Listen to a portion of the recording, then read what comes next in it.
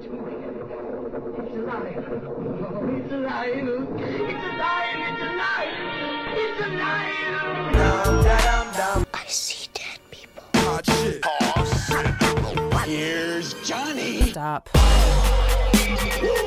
We have such sights to show you. Bring the motherfucking ruckus. Fuck you too. It's okay, girl. That a girl. Oh, that's my girl. That's a good girl. Oh, girl. Just doing my vocal warm-ups. Yeah, let's do our vocal warm-ups real quick. You go first. Yep. That's a good girl. Oh, that's my girl. Yeah, that's my girl. You're my little... you're my little girl. I'm not done yet, girl. I want to ask, like, done with what? Run him over, girl. Go on, run him down, girl. Get out of here, girl. Come on now, girl. Come on now. And Daisy thinks that I'm talking to her. She does. She keeps looking at us. Come on now, girl. Is your name Girl, bitch? I didn't think so. I've taken to calling her Chumba Chumba. Huh. It's the energy I feel from her. Chumba Chumba? But why? That's mostly because I hold her like a fucking baby and she like nestles her little head under my chin. And I go, you're my little Chumba Chumba. I'll just do one more little... Oh, that's my girl. Oh, that's Ooh, my Daisy, girl. you like that?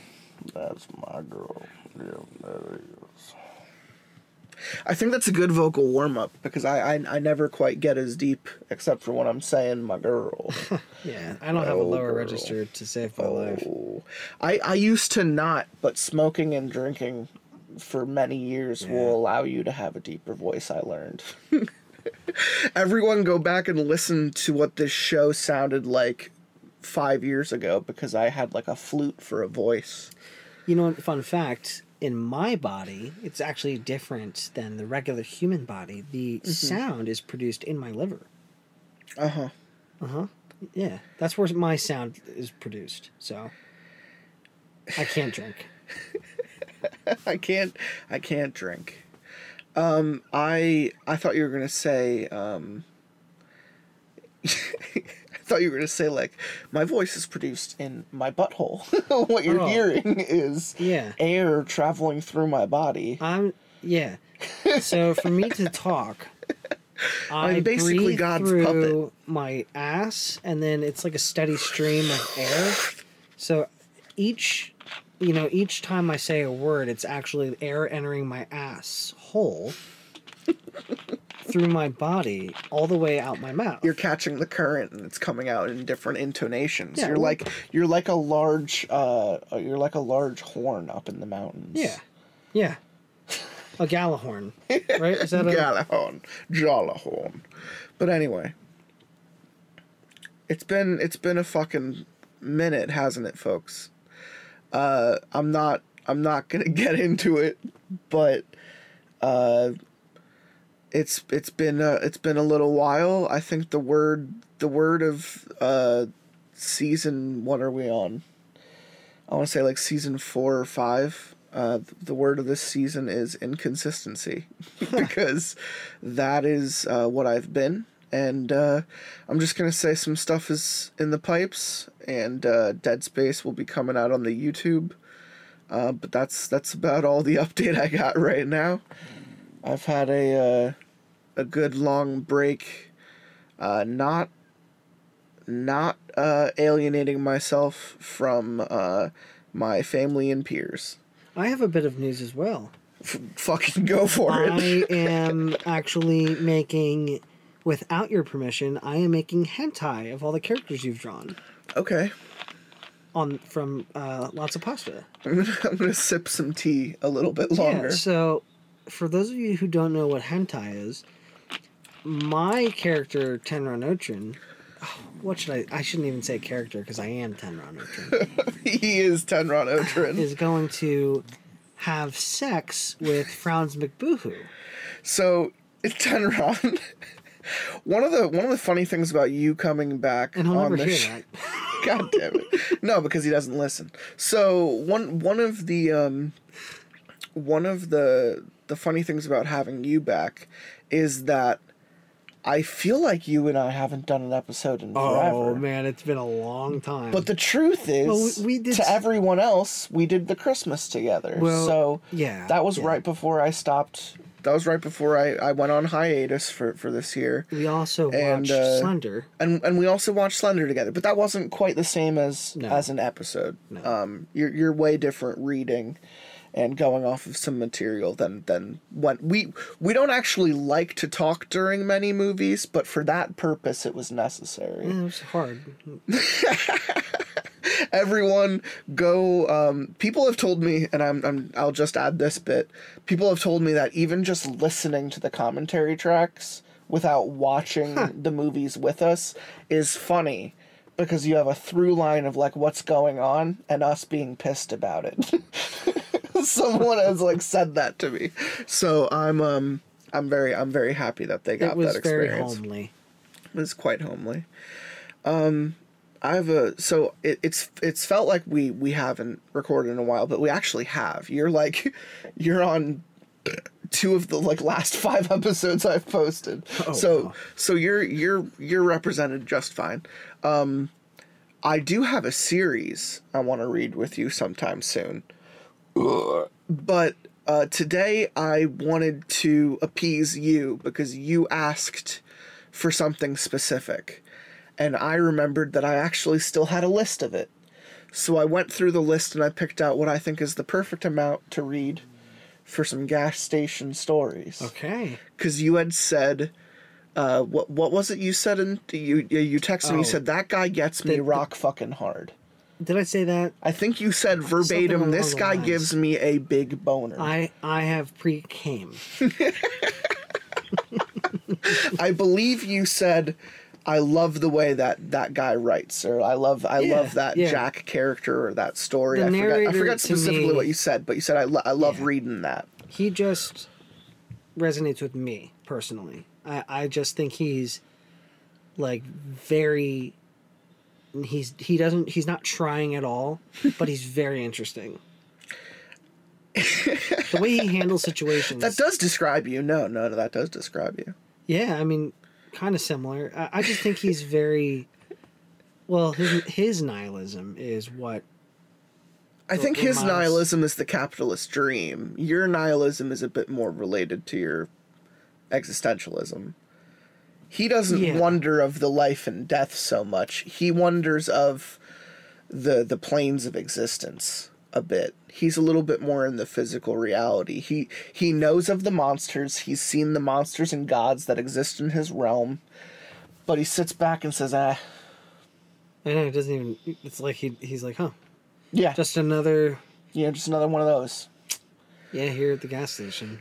Down here at the gas station. But anyway, we do have a little bit to get into, so I think we can make this a quick fucking ep if we just jump right into the material. Let's do it. So the first one that I found is one of his one-offs. We're reading 2 of them today, actually.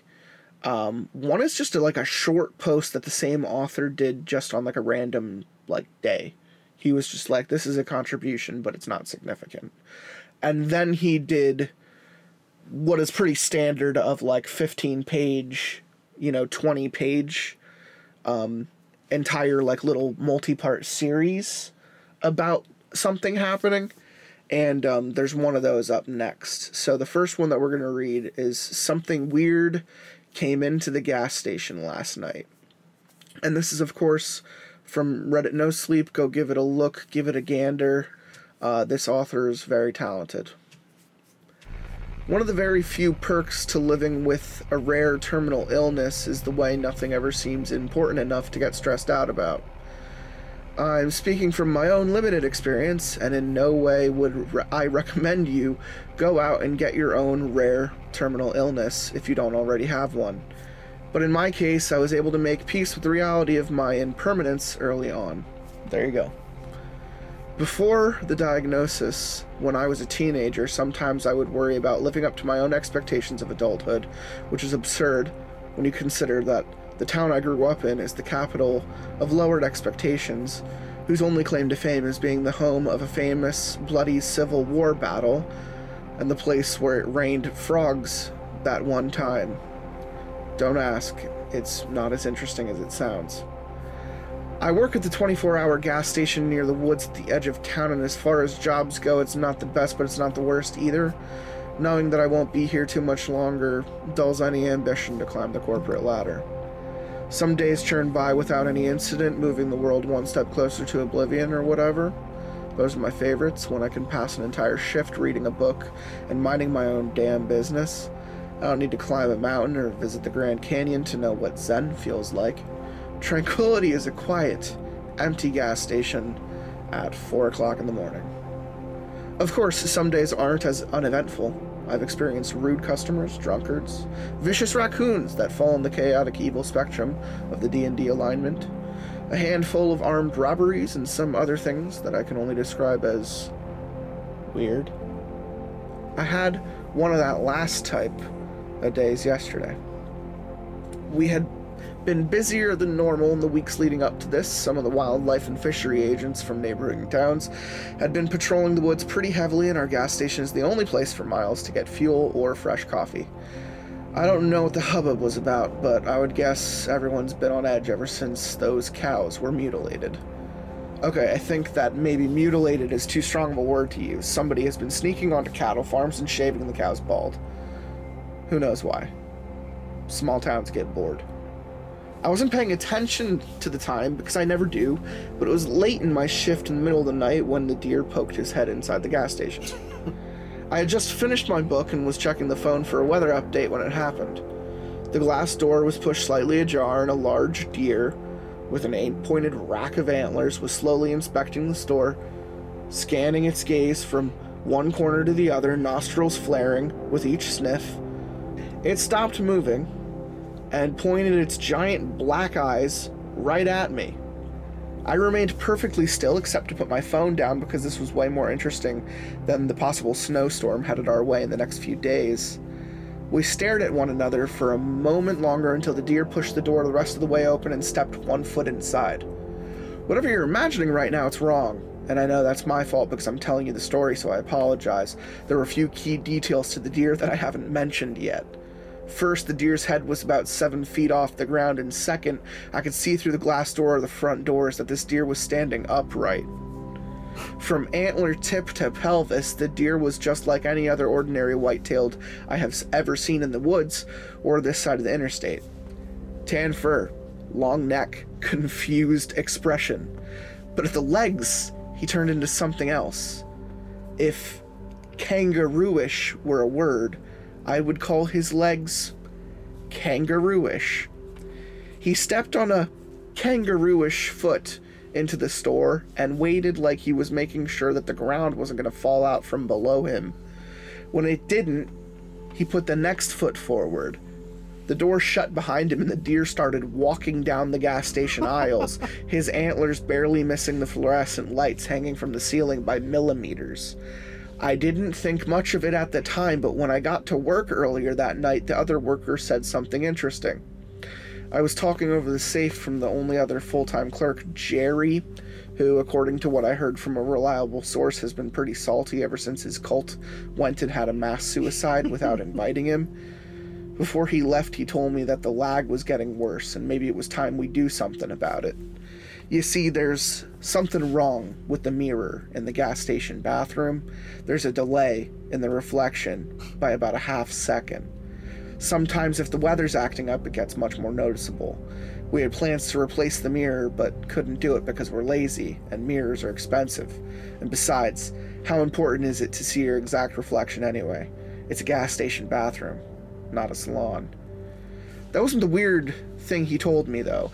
The weird thing was that a man had come by earlier wearing hunter's camo and left his number, telling Jerry that it was imperative that he contacted him in case we see anything unusual. I had dismissed that as being too vague to have any meaning at all. But what is unusual at that gas station? A solar eclipse? A bipedal deer? A completely normal day? Besides, I don't work for him, and if he's looking for the deer creature, he can find it on his own. I watched that deer walk slowly towards the bagged ship display and put his nose to it, sniffing voraciously before stepping back and scanning the entire store again. His arms, or front legs, I'm not really sure, dangled at his sides with cloven hooves as he walked over to the refrigerated drink case. He tapped the glass a couple times with his antlers before figuring out how to reach out and pull open the door. It was like watching a toddler figuring out a puzzle. Funny at first, but then frustrating. I almost got up to help him before he finally, mercifully, got his clove toe, foot finger, around the handle, and the door creaked open. I had to hold back my laughter as the deer fumbled at a bottle of water and somehow managed barely to pull it out of the case before sticking the top of it into his jaws and chewing at the cap until it ripped open. The deer leaned his head back with the bottle sticking out of his mouth and stared right at me as he guzzled the whole thing down in one continuous stream. Next, the buck sauntered over to the coffee machine and gave it a whiff. The smell apparently didn't gee his haw. What? Didn't gee haw? The smell apparently didn't gee haw with his disposition as he reared back and shook his head fiercely. Agree? I don't know The what he was smell trying. apparently didn't agree, maybe? Gee-haw. Probably for the best. Finally, the buck finished his rounds and walked up to me and stopped on the other end of the counter. From this close I could smell the creature, and surprisingly he smelled like grape soda. He tapped his hooves, fingers, hands, on the counter a couple times and then looked at me to where he had dropped the bottle of water and then back to me. Okay, I said. He tapped the counter again, so I went ahead and punched in the code for a bottle of water at the register. That's gonna be 89 cents. The deer took a step back and looked down at himself, then started patting his body where his pockets would be if he were wearing any pants, and then he looked up at me and blinked a few times. You're putting me in an awkward spot here, I said. Right then, the creature started belting out strange animalistic noise that I can only describe as a combination between donkey and dolphin. I don't know what that means, I said over his noises, but then he just got louder and louder and threw his head back, emitting that weird call into the ceiling. I don't know what you're saying. I said back, I don't speak deer. The creature threw its head back down and barfed up a green wet clump onto the counter in front of me, and then it was silent. I looked at the clump, the deer looked at the clump, the deer looked at me, and then back at the clump. Oh! I reached out and grabbed it by the corner. Sure enough, the deer had just coughed up a mucus-covered $1 bill. Okay. I wiped the sliminess off with a dish rag I keep near the register for spills, and then put the bill into the till with the rest of the money before fishing out 2 nickels and a penny, which I offered to the deer, which the deer promptly ate out of my hand. He turned towards the door and flicked his tail a few times at me before I noticed the strange tableau outside the store. At least a half a dozen other deer were out there, each standing tall on 2 kangaroo-ish feet and staring right at me. There was another stag, a pack of does, and at least 1 fawn, only 4 feet tall. The buck struggled for a few seconds to pull the door open. Do you want me to? But before I could finish, he had it wide enough to slip outside, and then they all left, walking proudly towards the forest line. It wasn't until about 5 minutes later that it occurred to me that I should have taken a picture or something, but without any proof, I guess it's just going to turn into one more weird story that nobody will ever believe. I dug through my backpack until I found a book I hadn't read yet and opened it up to the first page. It was at least another hour before I saw another customer come into that store. What a fun time at the gas station we have. I love this series so much. This is seriously You laughed out loud. so enjoyable. I don't speak that. When the deer first came in, I was like, I thought that was funny. I don't know, there's something comical about personifying deer. I think it's incredibly unsettling because of that one episode of, I think it's Regular Show. I mean, Regular Show and Adventure Time both had weird kind of human deer episodes at the same time. Yeah. But the one in Regular Show was a lot creepier. It had a man's body and a deer's head, and it, like, shot arrows and shit. But the deer head was oddly realistic, which made the weird-looking man body all the worse by conjecture. So, that's what I thought of when I thought of a deer walking in, and I was immediately unsettled. So, but I like how it's written as well, and I do commend the author at riding a fine line between uncomfortable and funny. So I'm excited to see what this one is, but because this is a much longer narrative, but seems to be about something a bit more serious. So I'm going to hand this over to Tenron, and we're going to read A Murder at the Gas Station by the same author from Reddit No Sleep. Anyone who's ever worked the night shift before can tell you it's not easy pushing your body past its natural inclination to stop and rest.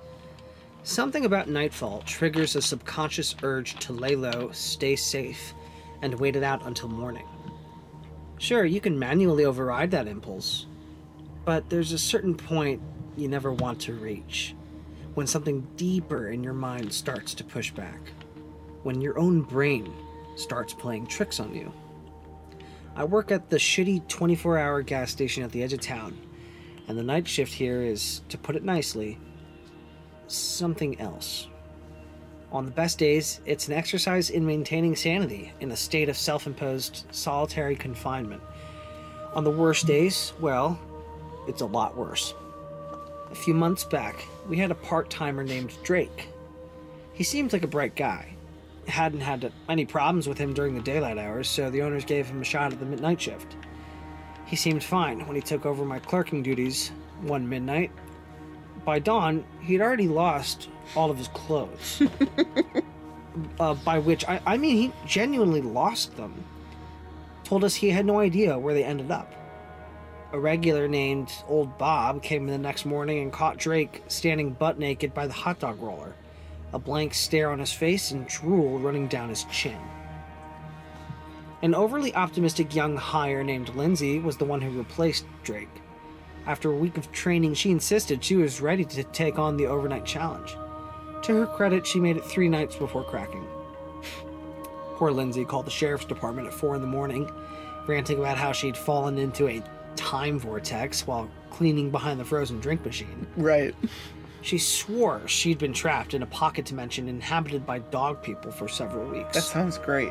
Before any of you get excited, let me assure you that her story falls apart upon a closer examination. I checked behind the frozen drink machine and didn't see any time vortices. When I came in to start a morning shift a few days later, there was nobody at the register. I eventually found the new hire, Gus, standing in front of the mirror in the bathroom. When I asked what he was doing, he told me he'd been trying to remove his contact lenses for the last hour and a half. After the paramedics got him cleaned up, he came to his senses and confessed that he wasn't even wearing contact lenses. Right.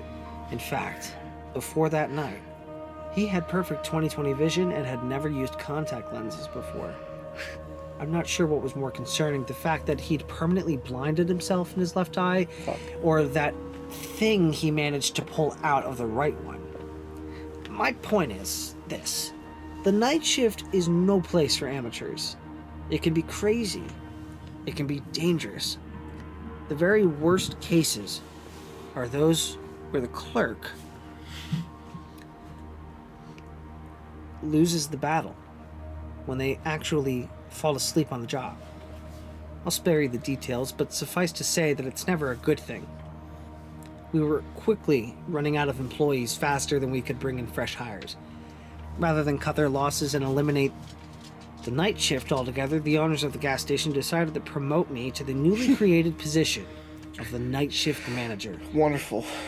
It's a fancy title, and it came with a 25-cent pay bump. Hey, good for you, man. But I'm not sure exactly who I'm supposedly managing, considering I'm the only one here each night. I guess it makes sense. The owners can't have employees falling asleep, and for reasons I won't go into, I don't have to worry about that.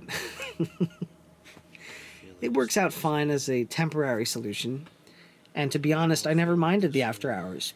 Fewer customers to deal with means less work for me, also means fewer distractions from reading books and browsing the internet. Honestly, I felt the same exact way. On the other hand, it puts me at ground zero for some of the weirdest occurrences at the gas station. Like the time I met the Crow. It was somewhere between way too late at night and way too early in the morning. I was sitting behind the register with a cup of coffee in front of me and a book about vampire penguins in my hand. Don't ask. When suddenly I heard a tapping, as if someone gently rapping at the gas station door. I looked up from my book to see what the hell that noise was, but as soon as I moved, the rapping abruptly ended. The parking lot was empty, and there was nobody standing on the other side of the glass door. Well, I thought to myself, well, that's pretty weird, but not weird enough to warrant getting up and checking. I went back to reading, but soon after I heard a tapping, somewhat louder than before. What the fuck is that? I said to nobody in particular.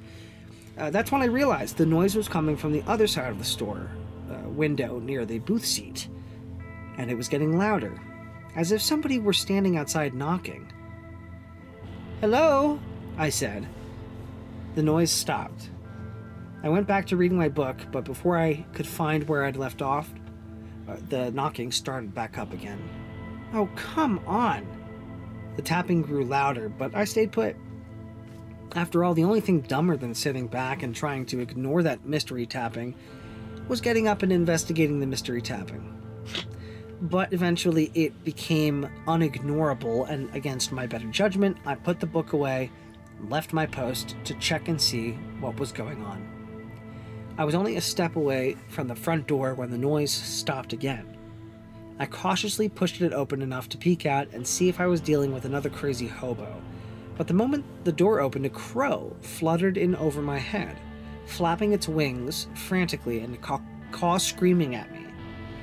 I covered my eyes and face and rushed back to my spot behind the counter, the bird shrieking and grabbing at my hair the whole time.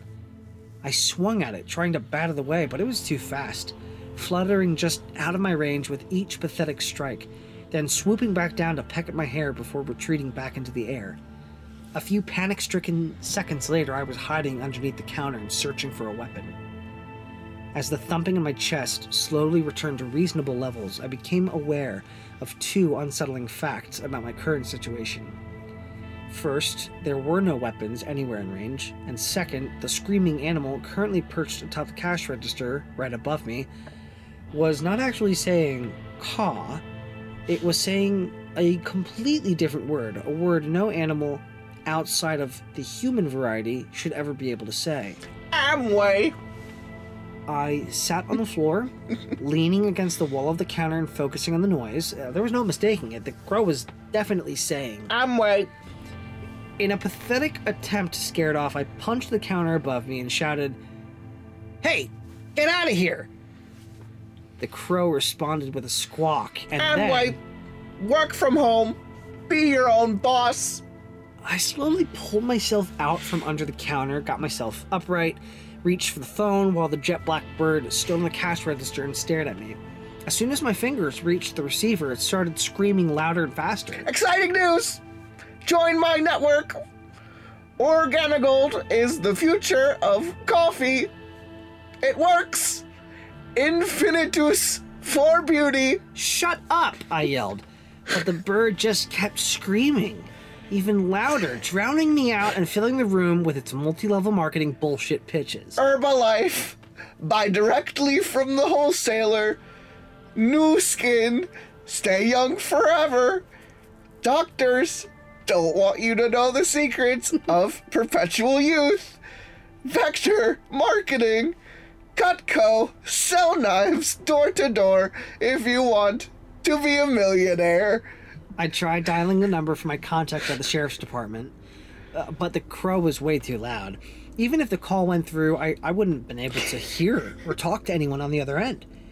The crow wasn't slowing down, and it sounded like it wasn't even taking a breath between rants. Damn, I gotta be faster. I grabbed a praline from the display on the counter and threw it at the noisy son of a bitch, but the crow hopped into the air to avoid it. LuLaRoe, sell leggings from the comfort of Facebook. Get rich, make friends, very sexy, very cool. I put the phone down and screamed, "Those are all scams, you stupid bird! You fucking idiot!" That's me. I'm sorry. I couldn't help myself. That's what I would say. Call it a shit. fucking idiot. I mean, in an instant, the gas station went deathly quiet. The bird ceased its squawking and dropped onto the counter a few feet away. The only sound was the thumping in my chest. Now, I finally had a moment to catch my breath and take in the situation. The crow was massive. By crow standards, I mean.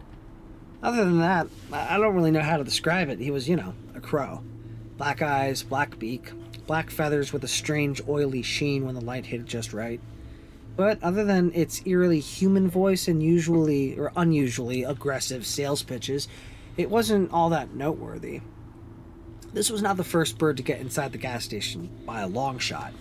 Normally, all it takes to correct that problem is patience, a ladder, an extension cord, and a shop vac. But something told me this case wasn't going to be so simple. In fact, as we stared at one another, I couldn't help but feel like the crow was studying me, coming up with some kind of nefarious plan. I kept my movements slow and deliberate. Last thing I wanted was to spook the bird and set it off again. It watched as I picked up the receiver, cradled it under my ear, and dialed Deputy Love's personal number. We maintained eye contact as the phone rang. And rang, and rang. After about 20 seconds of ringing, I was starting to wonder why the voicemail hadn't taken over yet. Finally, the ringing stopped, and a tired voice said, Hello? "Deputy Love? Yeah? Hey, it's Jack from the gas station." I know who you are. You're the only one that would be calling me at... Wait, what time is it? Jesus Christ! Jack, this had better be an emergency. I've got a bit of a situation here. There's a crow inside the store. And it's talking. And I'm sorry, maybe you didn't hear me. I said there's a talking crow inside the gas station.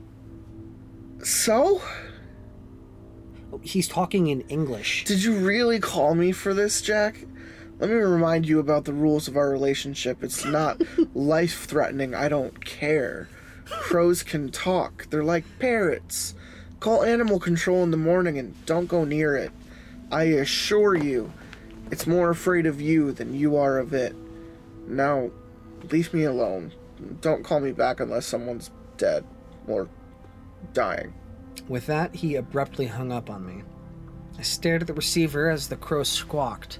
What did he say? Sorry, he said crows can talk. I answered. Well, that's a relief. Squawked the crow. Hang on, I said. Something about this still doesn't feel right. I reached for my backpack under the cigarette case and pulled out my laptop. A minute later, I had it set up and connected to the internet. The crow bounced up the counter and over to the side of the keyboard. It looked at the pictures of crows on the screen and squawked. What does it say about me? Well, it says Deputy Love was right. Some crows can imitate humans. It also says crows are extremely intelligent. Cool. Squawked the crow. Well, no, I said. This still isn't right. The experts say crows can imitate voices. The crow bristled and asked, So you're obviously not imitating someone. We're literally having a conversation right now. Are we? Aren't we? How do you know I'm not just repeating a series of very specific phrases I've learned over the years? We stared at each other for a moment longer. I tried not to blink first, but eventually my eyes began to sting and I caved. The second my eyelids closed, the crow squawked loudly, flapped its massive wings, landed on top of my laptop screen, riding it down as it snapped shut in front of me. "Hey!" I yelled. "What's your problem?" Listen up! The crow said. Its voice was different. Oh, okay. Listen up! The crow said. Its voice was different, no longer a squawk. Now, somehow he'd evolved into a smooth whisper like that of a dealer in a dark alley. I'll be honest with you, Jack. All that pyramid scheme stuff. It was just a ruse. I wanted to test your reaction. See if you were gullible sort. I'm happy to say, you passed. You're just as clever as I suspected. What are you talking about? I asked. I need a favor from you. A big one. I'm willing to pay for it. I shook my head. I don't use crow money. Is that even a thing? Crow money? I can make it worth your while. Trust me. I have skills. We can trade favor for favor. Right then, the front door swung open. Mr. Crow had me so distracted I didn't even realize that a truck had pulled into the parking lot and a real human customer was about to require my attention. The crow flew back to his spot on top of the cash register and sulked as the young man in the camo jacket walked inside and threw me a, "Hey, Jack!" Only then did I realize my mistake. This was not a customer. This was just another inconvenience. One of the locals with the distinct honor of gracing our "do not serve these people" wall of shame. He walked up to the counter, pointed at the display behind me and said, "Pack a Skull Original, please." I took a deep breath. What are you doing, Travis? You know you're banned for life. What? Travis asked with a confused headshake. Still? Yes, still, always. Alright. Well, in that case, just give me a pack of Marlboro Reds. I can't, you're banned. Hey, what's with the bird? Travis gave the crow a come-at-me face. Oh, he talks. Cool. Polly want a cracker? The crow squawked. Fuck you. No, it says squawked. Fuck you! Travis went red in the face. Fuck me? Fuck you, bird! The crow shot back in a deep voice. Your mother sucks... Oh, in a deep voice. Deep voice. Your mother sucks cocks now. The fuck you just say to me, you cricket-eating, no-armed motherfucker? Jesus Christ. Travis took a step towards the animal, but the crow reacted by going airborne, flapping its wings and emitting a deafening sound like 100 car alarms going off at once. It flew towards the man with its talons extended at eye level. Travis spun around and screamed incoherently while racing out the door. As soon as it had shut behind him, the crow went silent and landed on the counter. I snapped a couple times next to each ear, just to make sure I hadn't gone deaf from the explosive crow noise. Then asked, "What the hell was that?" What? The crow asked defensively. That gentleman clearly didn't understand that he'd outworn his welcome. You were having trouble communicating this. No need to thank me. I wasn't planning on it. Great. So, listen, I was sort of in the middle of something when you showed up. What's it going to take to get you to leave me alone? The crow hopped over the edge of the counter in front of me, looked to both sides like it was checking to make sure we were still alone, and whispered, I need you to kill a cat. There's an expression in French called l'appel du vide. Yeah, that's... If it works for me. Works for me, works for you. Appel du vide. L'appel du... So this expression, this French expression, that refers to a short burst of subconscious desire to do something absolutely crazy and irrational. Literally translated, it means the call of the void. Ooh, I like that. L'appel du vide. L'appel du vide. I'm going to use that. The call of the void.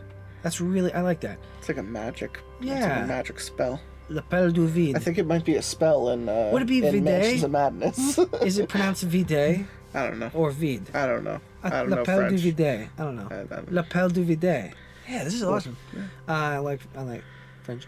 If you've ever leaned over a building's ledge and thought for one brief second, I could jump right now. Yeah, man. That's l'appel du vide. Yep. As I looked at the animal in front of my face, I had a sinister thought pop into my mind. From this close, I could easily reach out and grab the crow by the neck before it had any time to escape. Was it testing me, or was it showing off how little of a threat it considered me to be? I'd go with the latter. I dismissed that crazy thought, then took the next one in line. Wait, a cat? Like any cat? Why? Also, no. There's a specific cat that's been harassing me for the last couple weeks. He's a real pain in the cloaca.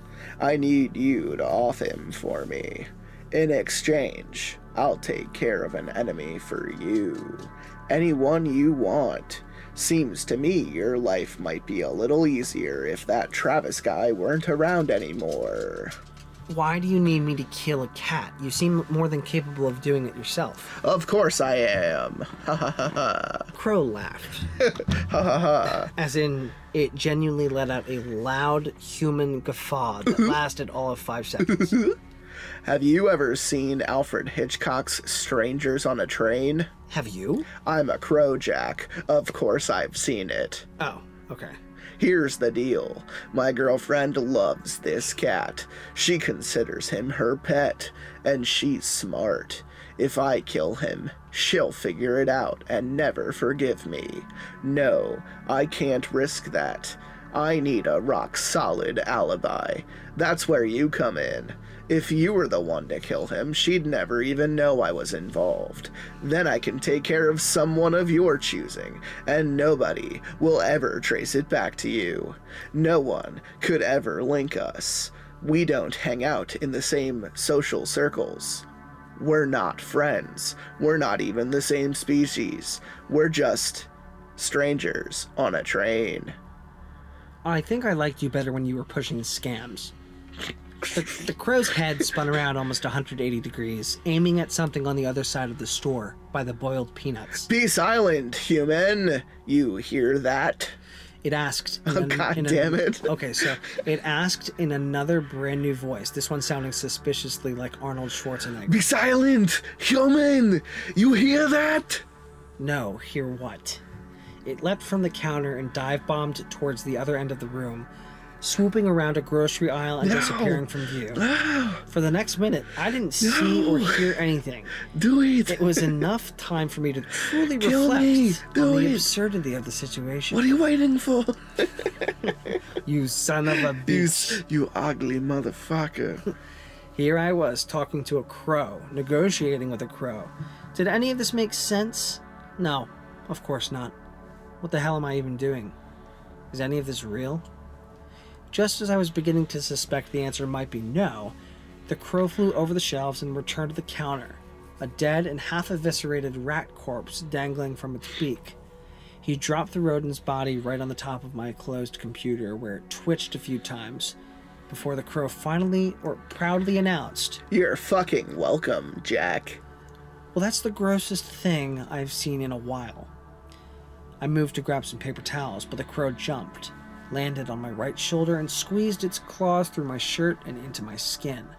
Then it moved in close, putting its bloodied beak uncomfortably close to my eye.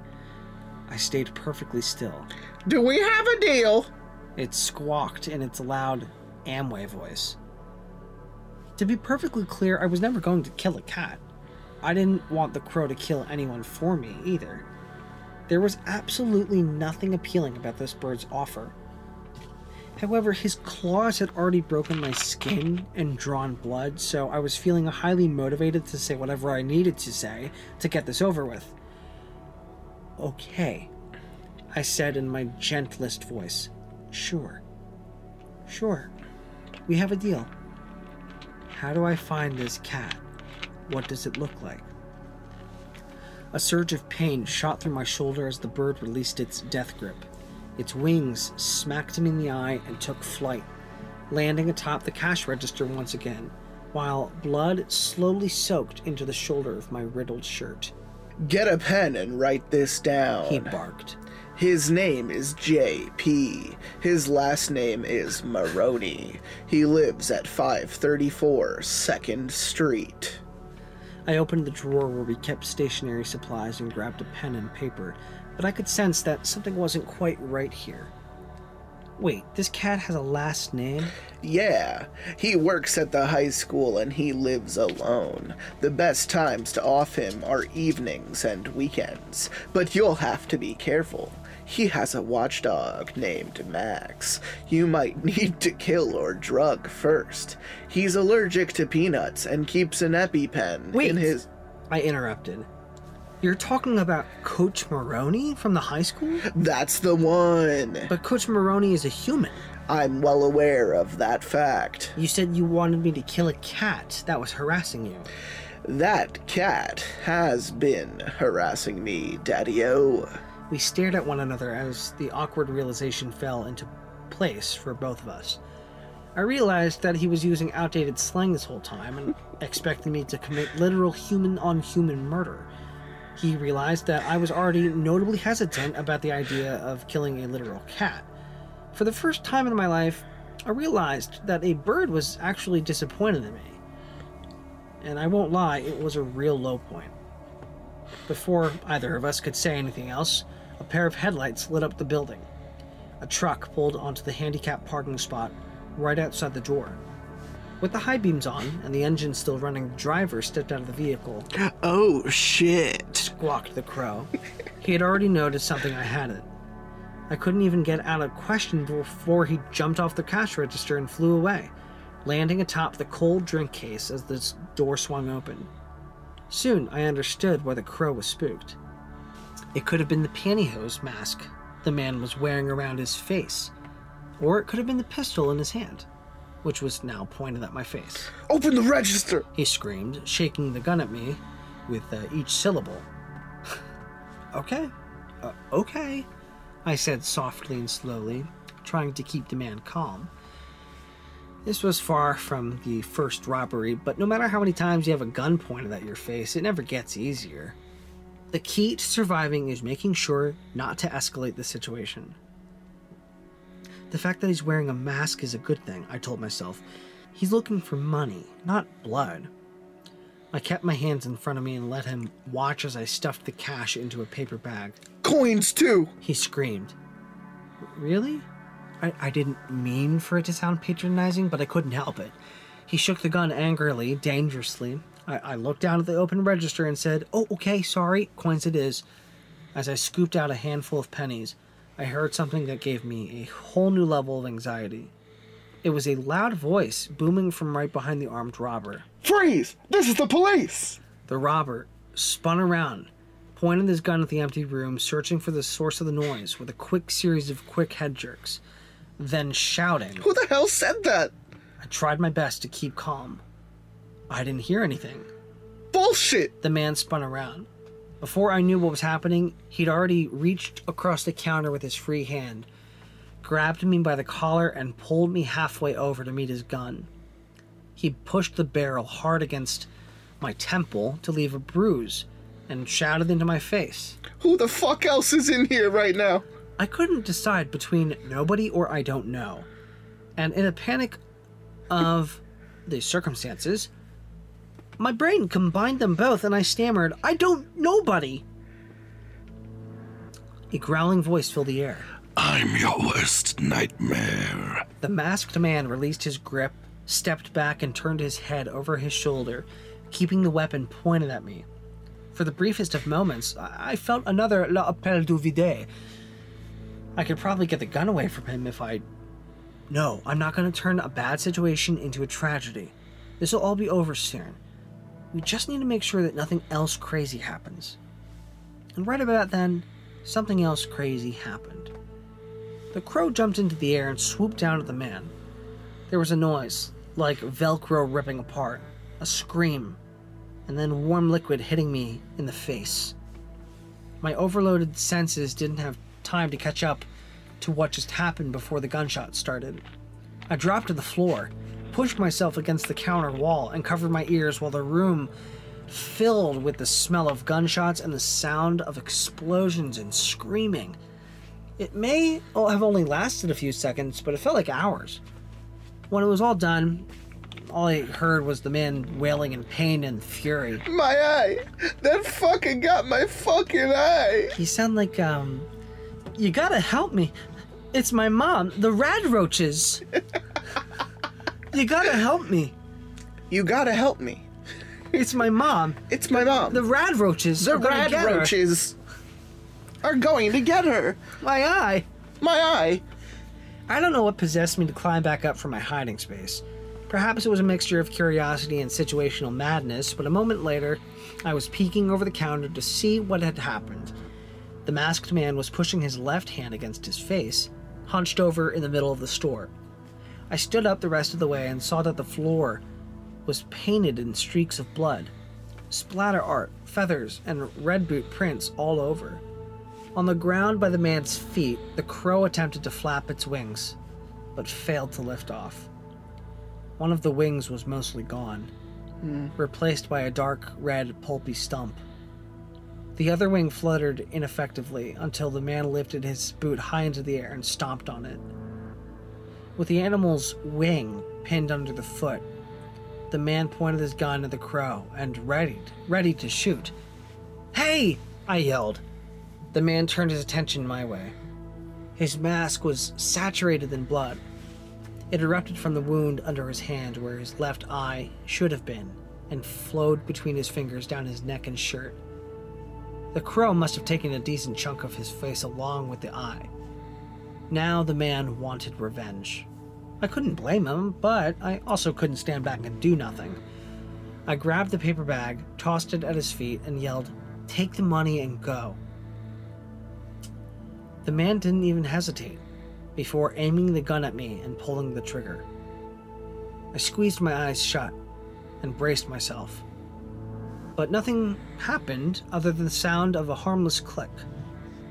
He'd already fired his entire load. When I reopened my eyes, the man was racing over to the bag of money. As he bent down to grab it, the crow released a blood-curdling, nearly as loud as the gunshots themselves. The man ripped off his blood-soaked mask and threw it to the ground, shouting something at me that I couldn't hear over the continuous sound of the bird. The noise grew louder than a thunderclap, louder than I thought was possible before this. I covered my ears. The man attempted to do the same, but the moment he pulled his hand away from the gaping wound on his face, a fountain of blood poured out. Quickly, he returned his palm to the bloodied gash and screamed. The lights from his truck began to flicker, or at least that's what it looked like at first. But then I realized that wasn't what was happening at all. The lights were being covered, blocked out by a swirling mass of black shapes. A thick swarm of creatures had descended upon the gas station parking lot, and as I pulled up my hoodie and squeezed the fabric against each side of my head, I registered that the noise was no longer the crow. The caw was coming from the tornadic swarm of hundreds of black birds cawing in unison, perfectly synced. The earth trembled beneath me. Soon the entirety of the parking lot was swallowed by the legion of birds. The truck was gone. The world was gone, all replaced by a mass of black feathers. Glass exploded from the window and door. They poured inside, cawing in the same beat. All I could do was stand by helplessly as the swarm took the man, piece by piece. Like piranha. They went for his face first, tearing it to shreds down to the bone. Then they attached themselves to his chest and limbs, and soon he was covered in black. More of the swarm surged inside, flowing around him like a wave, flapping furiously until all I could see was a wall of darkness stretched to the ceiling, blocking out the fluorescent lighting. I dropped to my regular hiding spot below the counter and waited. The air turned hot. The floor continued to rumble. The counter walls vibrated around me. Even though I couldn't see anything, it felt right to close my eyes. And then, after a few moments, it was over. The lights were back on. The world was normal. No noise but the ringing in my ears. And I was lying in the fetal position, counting my breaths and wondering why I was still alive. The thought occurred to me, a thought that was all at once terrifying and comforting. Maybe it didn't really happen.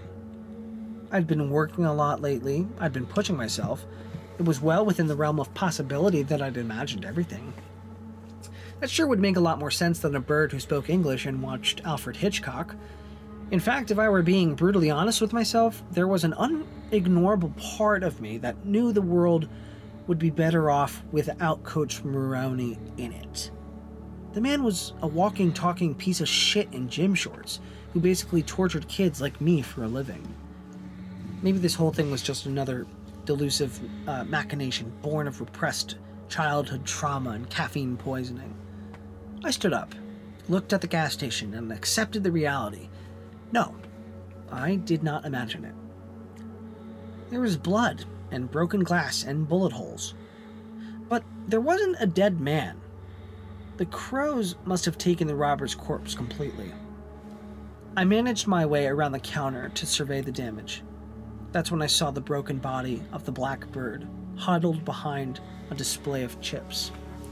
I walked over to him, carefully stepping around the glass and the puddles of blood, and then crouched down and asked, "Are you okay?" His voice was pained. Do I fucking look okay? Not really. That was a rhetorical question. Sorry. And, sorry I couldn't save you. His voice was getting softer with each sentence. Don't be. I was going to kill you anyway. What? I got cocky. I thought I could take that asshole for you. Then you'd be in my debt. What a fucking pussy. Bringing a gun to a bird fight. Wait, go back. What was that about killing me? After you killed Maroney, I was gonna tie up the loose ends. It was all part of the plan. You know what they say. If you want to make God laugh, tell her your plans. Wow, I said. Oh, wow, there's a lot to unpack here. I'm not long for this world, Jack. What am I supposed to do now? He didn't answer. I waited a few seconds, but there was still no answer. I poked him, but there was still no answer. Eventually, I understood that he wasn't going to answer. His last words were surprisingly appropriate. Call. I turned towards the shattered front door to see a crow perched atop the hood of the robber's truck, watching me intently. I held up my hand so the crow could see I meant no harm, and then I moved away from his fallen brethren. If there's some kind of crow protocol for dealing with their deceased, I did not want to interrupt and get permanently marked as an enemy. I'd happily let someone else deal with this. Besides, I needed to make a phone call. Deputy Love picked up the 20th ring and begrudgingly said, Hello. "Hey, it's Jack from the gas station." I know where you're from. You remember what I told you earlier, right?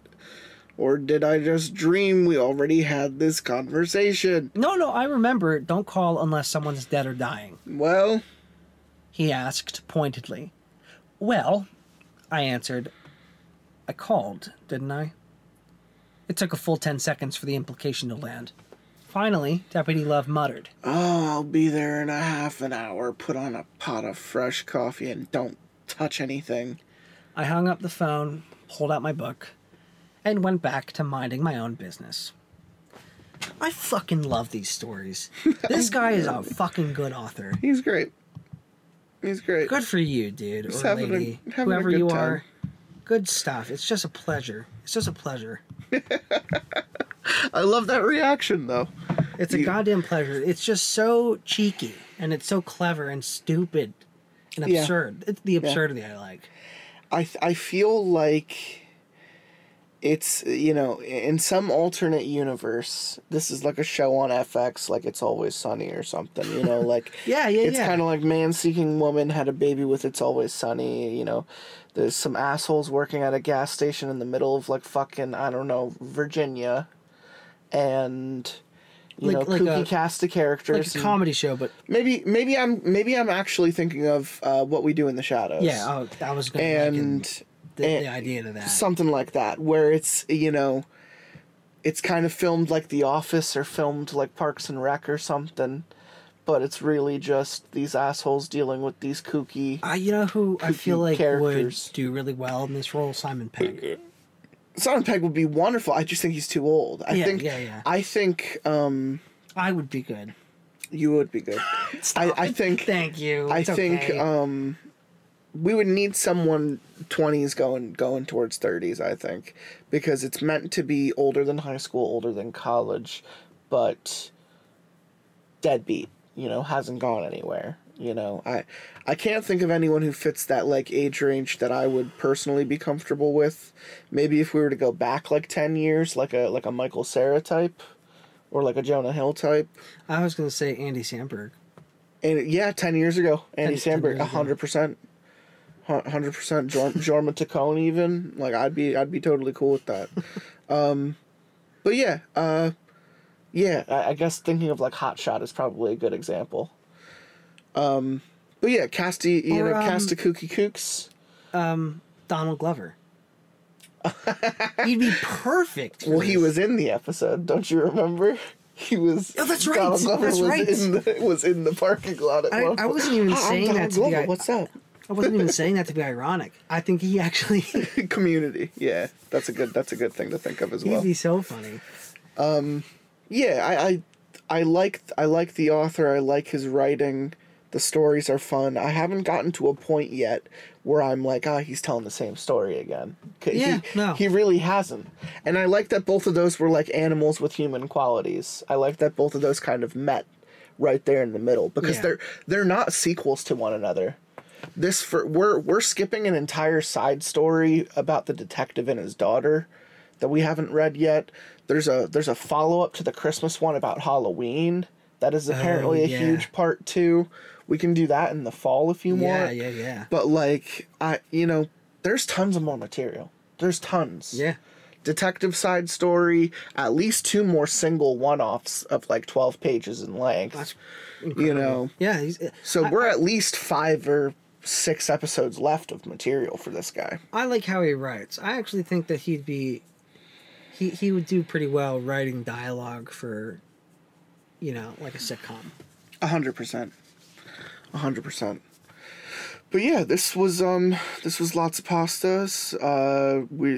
This was just the like part 4 of the gas station series. It's not sequential in any way. I think people can like follow. I don't think this would be good to listen to like back to back to back, but when it pops up, and if you had listened to the prior ones, when they came out, it's a fun new chapter in what's going on with Jack in the gas station, because I made Jack a part of my Chaos in the Woods, and that kind of feels like a midpoint chapter from my own perspective, because there was a while there where we hadn't read anything gas station related. But yeah, always fun to come back to the gas station every once in a while. I think next for you, I have a series I want to do. I have a series I'm interested in seeing if you want to do something. I'm up for new stuff. I'm up. We need a new like big meaty fucking story to jump into that takes like weeks to tell, because those ones just build. The building pressure of those ones. And I think I have a couple. I have a couple that are coming out in the next like 50 episodes that I'm genuinely really fucking excited about. I'm not gonna spoil anything, but I do have one planned with Cannibal Siren that her time permitting is gonna be really fucking awesome. It's about a couple coming into a new apartment together, and it's kind of about all the shit that's going on in their apartment building. Spooky shit. And then I have another series that I'm doing with Where Am I that I'm really excited about. And I also have a series I really want to do with Django that might be one of the longest ones we've done to date. Like a 5 or 6 parter with a really solid fucking title. About a spooky haunted house. So, there's a lot of different directions I want to go in. But I'm excited about the prospects of what the rest of this season has to bring. I have something fun planned with an author. I have something fun planned with a group of people for the 250th episode. That's going to be like a hallmark for a lot of people. We'll keep trucking, we'll get back at it, but again, word of the season is inconsistency, so if it takes an extra week for something to happen, we're just going to keep on moving with it. Episodes are going to come out at their own pace. So, Tenron, any words, any knowledge you want to leave these people with? Yep. Oh, That's my girl. That's a good girl. Oh, girl. Slow down now, girl. hold on now, girl. I'm also maidenless, so that was an Elden Ring joke. So ladies, be warned. I'm on the hunt. Tarnished. Have you been to the Cloud District often? Of course not, because you don't like pussy! I wait till the day's end when the moon is high and it'll rise at the tide with the lust for life out. A massive army of a heart is a horde, and then we'll look across the land until we stand at the shore. I'll wait till day's end when the moon is high and it'll rise at the tide with the lust for life out. A massive army of a heart is a horde, and then we'll look across the land until we stand at the shore.